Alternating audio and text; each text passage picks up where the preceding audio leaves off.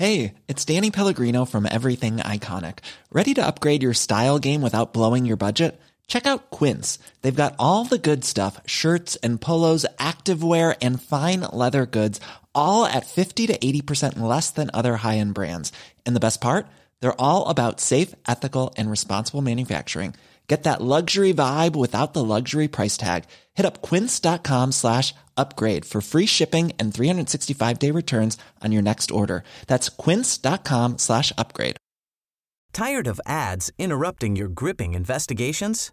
Good news. Ad-free listening is available on Amazon Music for all the music plus top podcasts included with your Prime membership. Ads shouldn't be the scariest thing about true crime. Start listening by downloading the Amazon Music app for free or go to amazon.com/truecrime ad-free. That's amazon.com/truecrime ad-free to catch up on the latest episodes without the ads. Hi, I'm Daniel, founder of Pretty Litter. Did you know cats tend to hide symptoms of sickness and pain? I learned this the hard way after losing my cat, Gingy. So I created Pretty Litter, a health monitoring litter that helps detect early signs of illness by changing colors, saving you money and potentially your cat's life. Pretty Litter is veterinarian developed, and it's the easiest way to keep tabs on your fur baby's health right at home. Go to prettylitter.com and use code ACAST for 20% off your first order and a free cat toy. Terms and conditions apply. See site for details.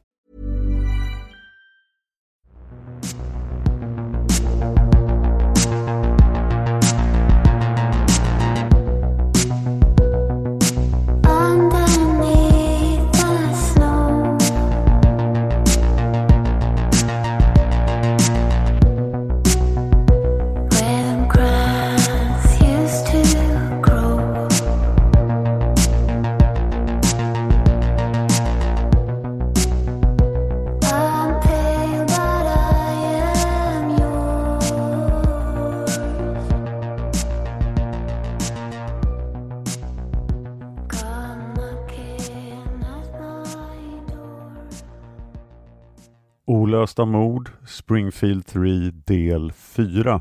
Det här avsnittet är skrivet av Sofie Karlsson. Klippning har gjorts av Eva Martinsson och jag heter Dan Hörning. Varning för våld mot barn i det här avsnittet. Det här är en podd som bara ställer frågor och aldrig ger några svar. Vad tror du själv? Kontakta oss gärna med dina teorier om fallen som vi tar upp. Kontaktinformationen finns i avsnittstexten i din poddapp och i slutet av avsnittet. Vi tar emot bidrag via Swish. Swish-numret finns i avsnittstexten i din poddapp. Det här är avsnitt 4 av 4 i serien om fallet Springfield 3. Vi rekommenderar att ni lyssnar på föregående 3 avsnitt innan ni lyssnar på det här. I förra avsnittet lämnar vi fallet år 1997. Det var året som Levitts och Susie Streeters familj valde att dödförklara sina anhöriga. Stacey McCalls föräldrar vägrade däremot att dödförklara sin dotter innan de har fått besked om vad som har hänt henne. Polisen och FBI:s utredning står ganska stilla i ett par år. Ingen polis arbetar aktivt med fallet fram till år 2001. Då får polismästare Steve James ansvar för Springfield-polisens avdelning för grova brott och mord. Steve ger order om att återuppta utredningen för en rad olösta och numera kalla fall i Springfield. Bland annat just Springfield 3 som nu är ett 9 år gammalt fall. År 2002 skriver polisen i Springfield ett brev till Robert Cox. I brevet ber de att få prata med honom igen angående Cheryl, Susies och Stacys försvinnande. Robert Cox svarar att han inte vill prata med polisen i Springfield. Då slipper han det. Det är högst oklart varför polisen i Springfield helt plötsligt måste be om lov att förhöra en möjlig misstänkt. Under samma år blir Springfield-polisen kontaktad av 2 kvinnor.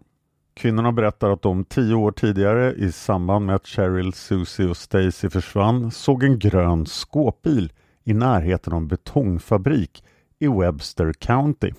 Alltså samma county där polisen hade undersökt en gård efter tipset från Steve Garrison. Polisen tar med sig likhundar som markerar 3 platser i närheten av betongfabriken. Polisen undersöker de 3 platserna och de hittar benrester samt tänder. Både benresterna och tänderna skickas på analys.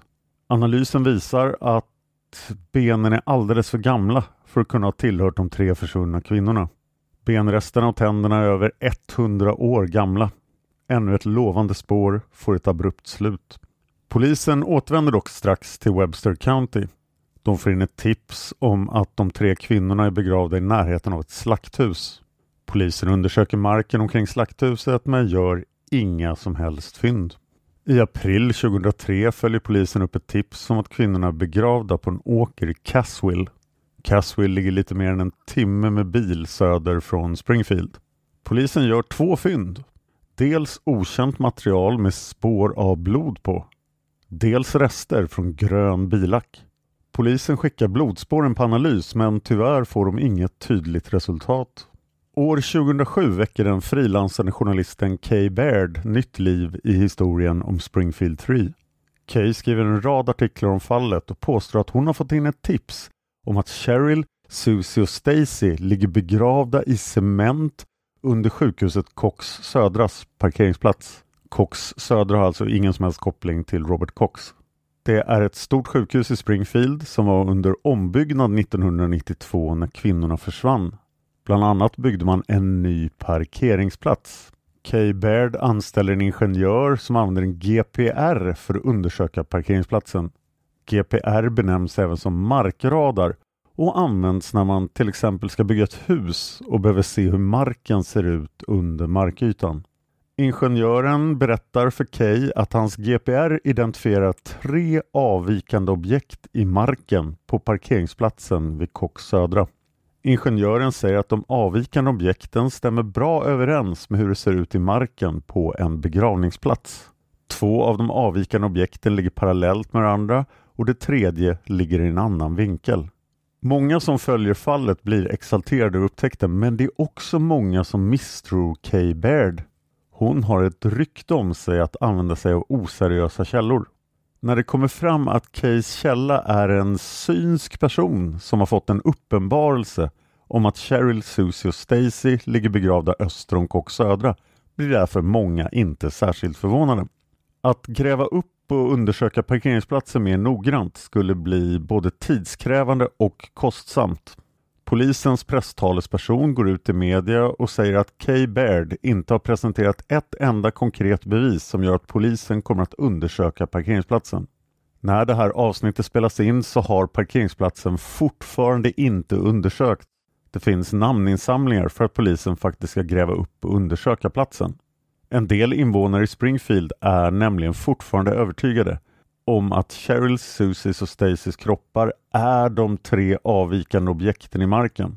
Polisen menar dock att förutom att Kay Baird enligt dem inte har gett några konkreta bevis som föranleder en närmare undersökning så är även hela området fullt av gamla begravningsplatser. Det finns enligt polisen även en hel del annat material i marken i Ozark-området som mycket väl kan ge utslag på en GPR utan att vara rester av en människa. Polisen hävdar dessutom att parkeringsplatsen byggdes först 1993, alltså året efter försvinnandet. Enligt Kay Baird var dock sjukhusområdet under ombyggnad redan under vintern 92. Denna teori innefattar alltså att någon har gömt kvinnorna döda eller vid liv i ungefär ett halvår innan de slutligen begravdes i cementen under den nya parkeringsplatsen. Även om polisen i Springfield inte kan förneka att ombyggnaden inleddes under 92 tycker de att det är föga troligt att gärningsmannen har hållit kvinnorna vid liv eller gömt deras döda kroppar så länge utan att någon upptäckte det. I augusti 2007 får ett annat olöst fall i Springfield ny bevisning. Fallet är mordet på skönhetsdrottningen Jackie Johns som i juni 1985 blev våldtagen och misshandlad till döds. Jackie hittades i baksätet på sin egen bil i utkanten av Springfield. Det fanns en huvudmisstänkt, Gerald Carnahan, men han kunde aldrig åtalas på grund av brist på bevis. I 22 år, fram till 2007, när polisen lyckades koppla DNA från Gerald till DNA som hade påträffats i Jackies kropp. Under 2007 döms han till livstidsfängelse för mordet på Jackie. Det är inte Geralds första dom.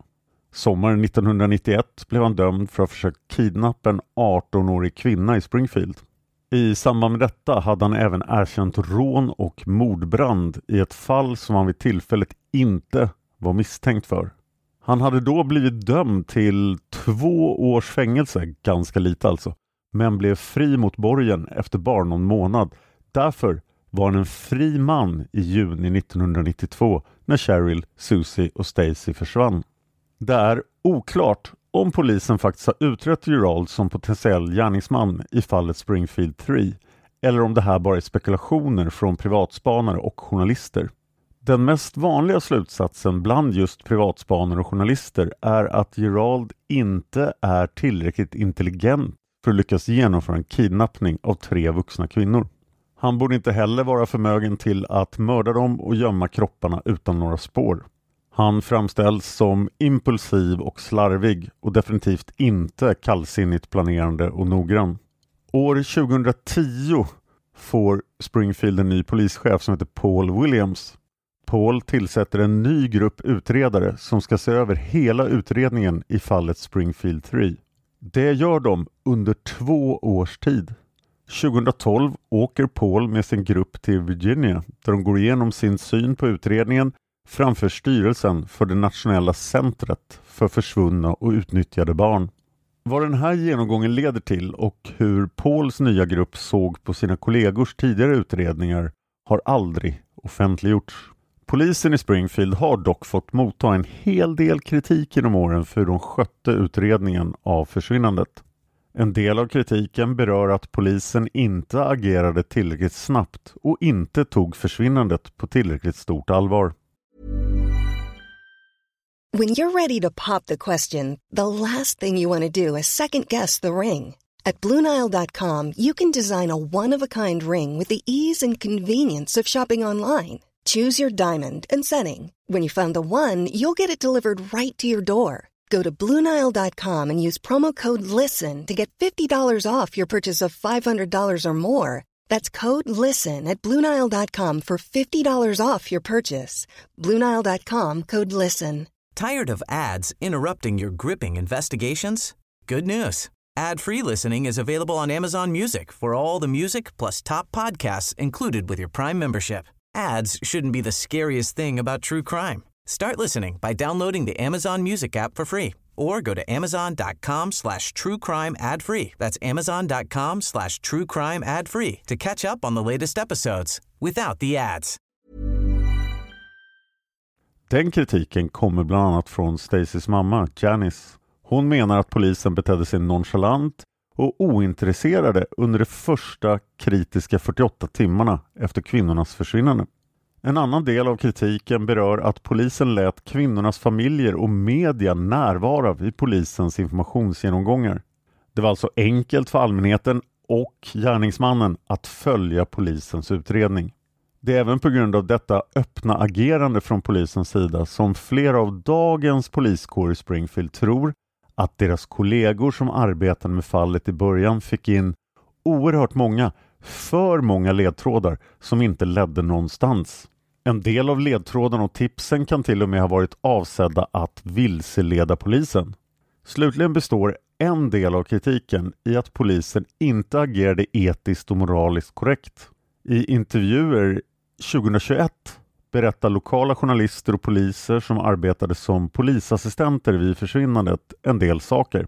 Bland annat att polischefen Terry Knowles som först ansvarade för utredningen lät tv-bolaget CBS filma polisens förhör. Det rörde sig om förhör med en person som inledningsvis var misstänkt för försvinnandet. Terry tillät till och med CBS att filma när den här personen blev utsatt för ett lögndetektortest. Vi är inte säkra på vem den misstänkte som CBS fick filma var, eftersom de som vittnar om händelserna 2021 inte nämner personen vid namn. Men vi tror att det var Bart Streeter som var polisens och FBI:s första misstänkte. Terry anklagas även i intervjuerna för att ha detaljstyrt utredningen, snöat in på felaktiga spår och inte tillåtit sin polisstyrka att utreda vad som kunde ha varit relevanta ledtrådar. Nästa teori vi ska ta upp om vad som kan ha hänt Cheryl, Susie och Stacy är vad vi vet inte bekräftat som en officiell teori av polisen eller FBI. Men eftersom den förekommer i flera olika källor är den värd att ta upp. Den här teorin berör en plats som många i USA refererar till som ett hemsökt flickscoutläger. Platsen heter Camp Vinoka och ligger längs med Lake Springfield strand. Alltså samma sjö som genomsöktes i samband med försvinnandet. Enligt rykten som är allmänt kända i USA, i alla fall i Missouri och i närliggande delstater, mördades flera flickscouter brutalt på Camp Vinoka under 70-talet. Flickornas själar lämnade aldrig lägret och därför kommer de för alltid att hemsöka det. Men det här är bara en sägen. I verkligheten har Camp Vinoka aldrig ens varit ett läger för flickscouter.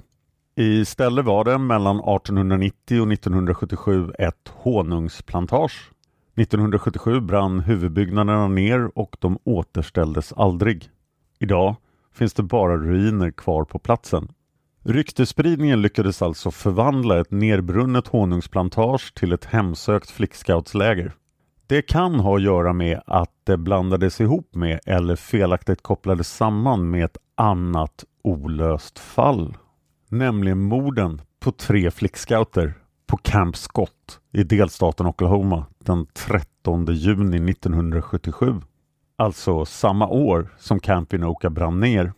På morgonen den 13 juni 1977 hittades 3 flickor i åldern 8-10 år misshandlade, våldtagna och strypta till döds i närheten av Camp Scott under ett pågående flickscoutläger. Det här är ett olöst fall vi kommer att återkomma till i ett framtida avsnitt. Det finns redan en manusförfattare. En tid efter Springfield 3s försvinnande började gå rykten i Springfield om att de blev mördade just på Camp Vinoka. Teorin om att kvinnorna blev mördade på Camp Vinoka får nytt liv år 2013. Detta på grund av ett blogginlägg från en man som 1992 var 15 år gammal. Han berättar på sin blogg att han i juni 92 var på semester i Springfield med sin familj. En jämnårig lokal pojke från Springfield hade berättat om det här hemsökta Camp Vinoka. Bloggaren hade tyckt att det lät som en häftig plats. Natten mot den 7 juni 92, alltså samma natt som Cheryl, Susie och Stacy försvann, hade de 2 pojkarna smugit sig genom skogen till Camp Vinoka. Plötsligt hade en skåpbil kört in på Camp Vinoka och pojkarna hade snabbt gömt sig i ett buskage. Klockan var då omkring 4 på morgonen den 7 juni. 3 män och 3 kvinnor hoppade ur skåpbilen. De 3 kvinnorna var livrädda och bad för sina liv. De 3 männen mördade en av kvinnorna direkt. Exakt hur är oklart. De andra 2 kvinnorna blev sedan våldtagna och misshandlade av männen. Efter övergreppen och misshandeln blev det helt tyst några minuter. Därefter kunde pojkarna se hur männen bar in kvinnornas kroppar i skåpbilen. Alla 3 kvinnorna verkade då fullständigt livlösa. Männen spenderade flera timmar på platsen medan pojkarna hela tiden låg gömda i buskarna. När männen väl körde iväg från platsen skyndade sig pojkarna hem. De var livrädda och vågade inte berätta för någon om vad de hade sett. Enligt blogginlägget begick den andra pojken, han som bodde i Springfield, självmord en kort tid efter händelsen. Den 15-åriga pojken, alltså bloggaren som var på semester i Springfield, skriver 2013 att han aldrig har kunnat komma över det han såg den 7 juni 92. Blogginlägget är anonymt. En privatspanare som har ägnat enormt mycket tid åt det här fallet skriver ut blogginlägget och visar det för polisen i Springfield. Hur polisen reagerar 2013 vet vi inte, men polisen i Springfield uttalar sig om det här blogginlägget år 2021. Polisen säger då att det här blogginlägget och spåret är intressant. De har dock inte, vad vi vet, undersökt Camp Vinoka och det är oklart vad de kan hitta där så här lång tid efteråt. Ett spår som polisen fått flera tips om på senare år är att kvinnorna blev bortförda till en grisfarm i Webster County. Webster County som ni har hört talas om i utredningen tidigare. Vid 3 tillfällen och på 3 separata platser har polisen sökt efter Springfield 3 i Webster County. De har sökt vid en bondgård, en betongfabrik och vid ett slakthus. Tipsen som har börjat komma in till polisen på senare år har en väldigt makaber detalj angående grisfarmen. De säger att anledningen till varför kvinnornas kroppar aldrig har återfunnits är för att de blev matade. till farmens grisar. Bart Streeter, Susies bror, skrev under många år en blogg som handlade om sin mammas och systers försvinnande. Bart har under åren haft en del problem med lagens långa arm. Senaste gången han blev häktad och slutligen dömd var år 2019. När det här avsnittet spelas in sitter Bart i fängelse för bland annat berusning på offentlig plats och försök till kidnappning. Kidnappningsförsöket är omdebatterat i amerikansk media. Det skedde nämligen på en nagelsalong med övervakningskameror. Enligt många som har sett den här övervakningsfilmen är det uppenbart att Bart aldrig försökte kidnappa någon från salongen. Han är dock dömd för det på grund av vittnesmål från kunder på salongen som menar att Bart försökte få med sig en för honom okänd 15-årig flicka från platsen mot hennes vilja. Bart har en dotter som heter Dee och det är hon som idag håller bloggen om Cheryl, Susie och Stacy vid liv. Polisen i Springfield har en kalla fallgrupp och de har fortfarande fallet Springfield 3 öppet. En dag hoppas de kunna ge kvinnornas familjer svar på vad som faktiskt hände Cheryl, Susie och Stacy. I podden Springfield 3 A Small Town Disappearance som har publicerats i år vädjar Stacys mamma om att få veta vad som hände hennes dotter Cheryl och Susie. Janice säger citat: ungefär 6 veckor efter att de försvann la jag som troende kristen ansvaret i Guds händer. För jag orkade inte bära ansvaret för att hitta dem längre än så. Jag bad Gud att ta vid där jag inte orkade mer. Jag vill att de som tog våra kära ifrån oss låter oss få veta. Jag bryr mig inte om hur de låter oss få veta. De kan skriva ett brev eller skicka information till polisen eller till oss på något sätt. Bara vi får veta var de är och om de är vid liv eller om de är begravda. Bara låt oss få veta vad som hände. Slut citat. Och nu en kort sammanfattning av de huvudmisstänkta som polisen och FBI har intresserat sig för i det här fallet. Först var det just Bart Streeter, Cheryls son, Susies bror. Möjligt motiv, osams med sin mamma och syster. 2 andra misstänkta var Dustin Reckla och Mike Clay. Dustin var Susies ex-pojkvän. Möjligt motiv, ont blod mellan Dustin och Susie sedan deras relation hade avbrutits och hämnd för att hon hade anmält de 2 för att ha vandaliserat en kyrkogård. Nästa misstänkte var Steve Garrison. Han var en tidigare dömd våldtäktsman som tipsade polisen om att de kunde hitta kvinnornas kroppar på en gård i Webster County, vilket de inte gjorde. Möjligt motiv, sexuellt. En annan misstänkt vi har pratat om var Larry Hall, dömd kidnappare och misstänkt seriemördare. Han kan ha befunnit sig i Springfield för att spela upp ett slag i det amerikanska inbördeskriget samtidigt som försvinnandet. Möjligt motiv, seriemördare. Sen hade vi Robert Cox, dömd och friad mördare, dömd kidnappare. Har skrutit om att han sitter på viktig information och svar på vad som hände Springfield 3. Möjligt motiv är en kidnappare. Den sista hete misstänkt vi har pratat om var Gerald Carnahan, dömd mördare och kidnappare. Kom undan med att ha mördat Jackie Johns ganska länge innan polisen lyckades åtala honom med hjälp av DNA. Möjligt motiv, mördare och kidnappare. Det kan förstås också ha varit någon helt annan. Förutom frågan om vem som ligger bakom så finns ju också frågan om var Springfield 3 finns nu.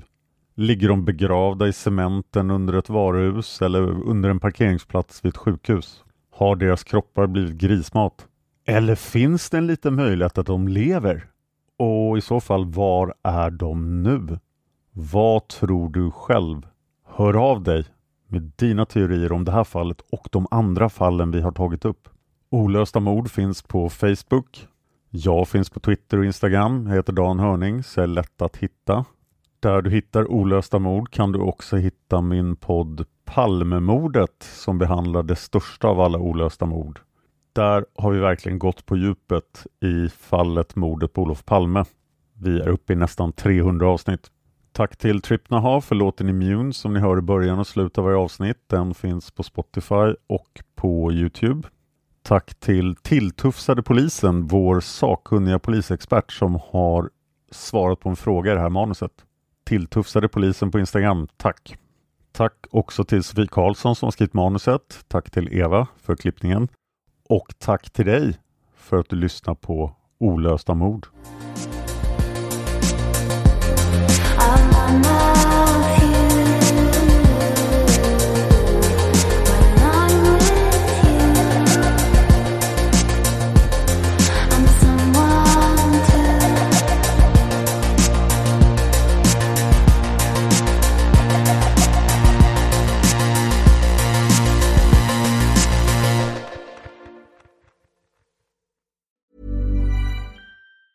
Hi, I'm Daniel, founder of Pretty Litter. Did you know cats tend to hide symptoms of sickness and pain? I learned this the hard way after losing my cat, Gingy. So I created Pretty Litter, a health monitoring litter that helps detect early signs of illness by changing colors, saving you money and potentially your cat's life. Pretty Litter is veterinarian developed, and it's the easiest way to keep tabs on your fur baby's health right at home. Go to prettylitter.com and use code ACAST for 20% off your first order and a free cat toy. Terms and conditions apply. See site for details. Tired of ads interrupting your gripping investigations? Good news. Ad-free listening is available on Amazon Music for all the music plus top podcasts included with your Prime membership. Ads shouldn't be the scariest thing about true crime. Start listening by downloading the Amazon Music app for free or go to amazon.com/truecrime ad-free. That's amazon.com/truecrime ad-free to catch up on the latest episodes without the ads.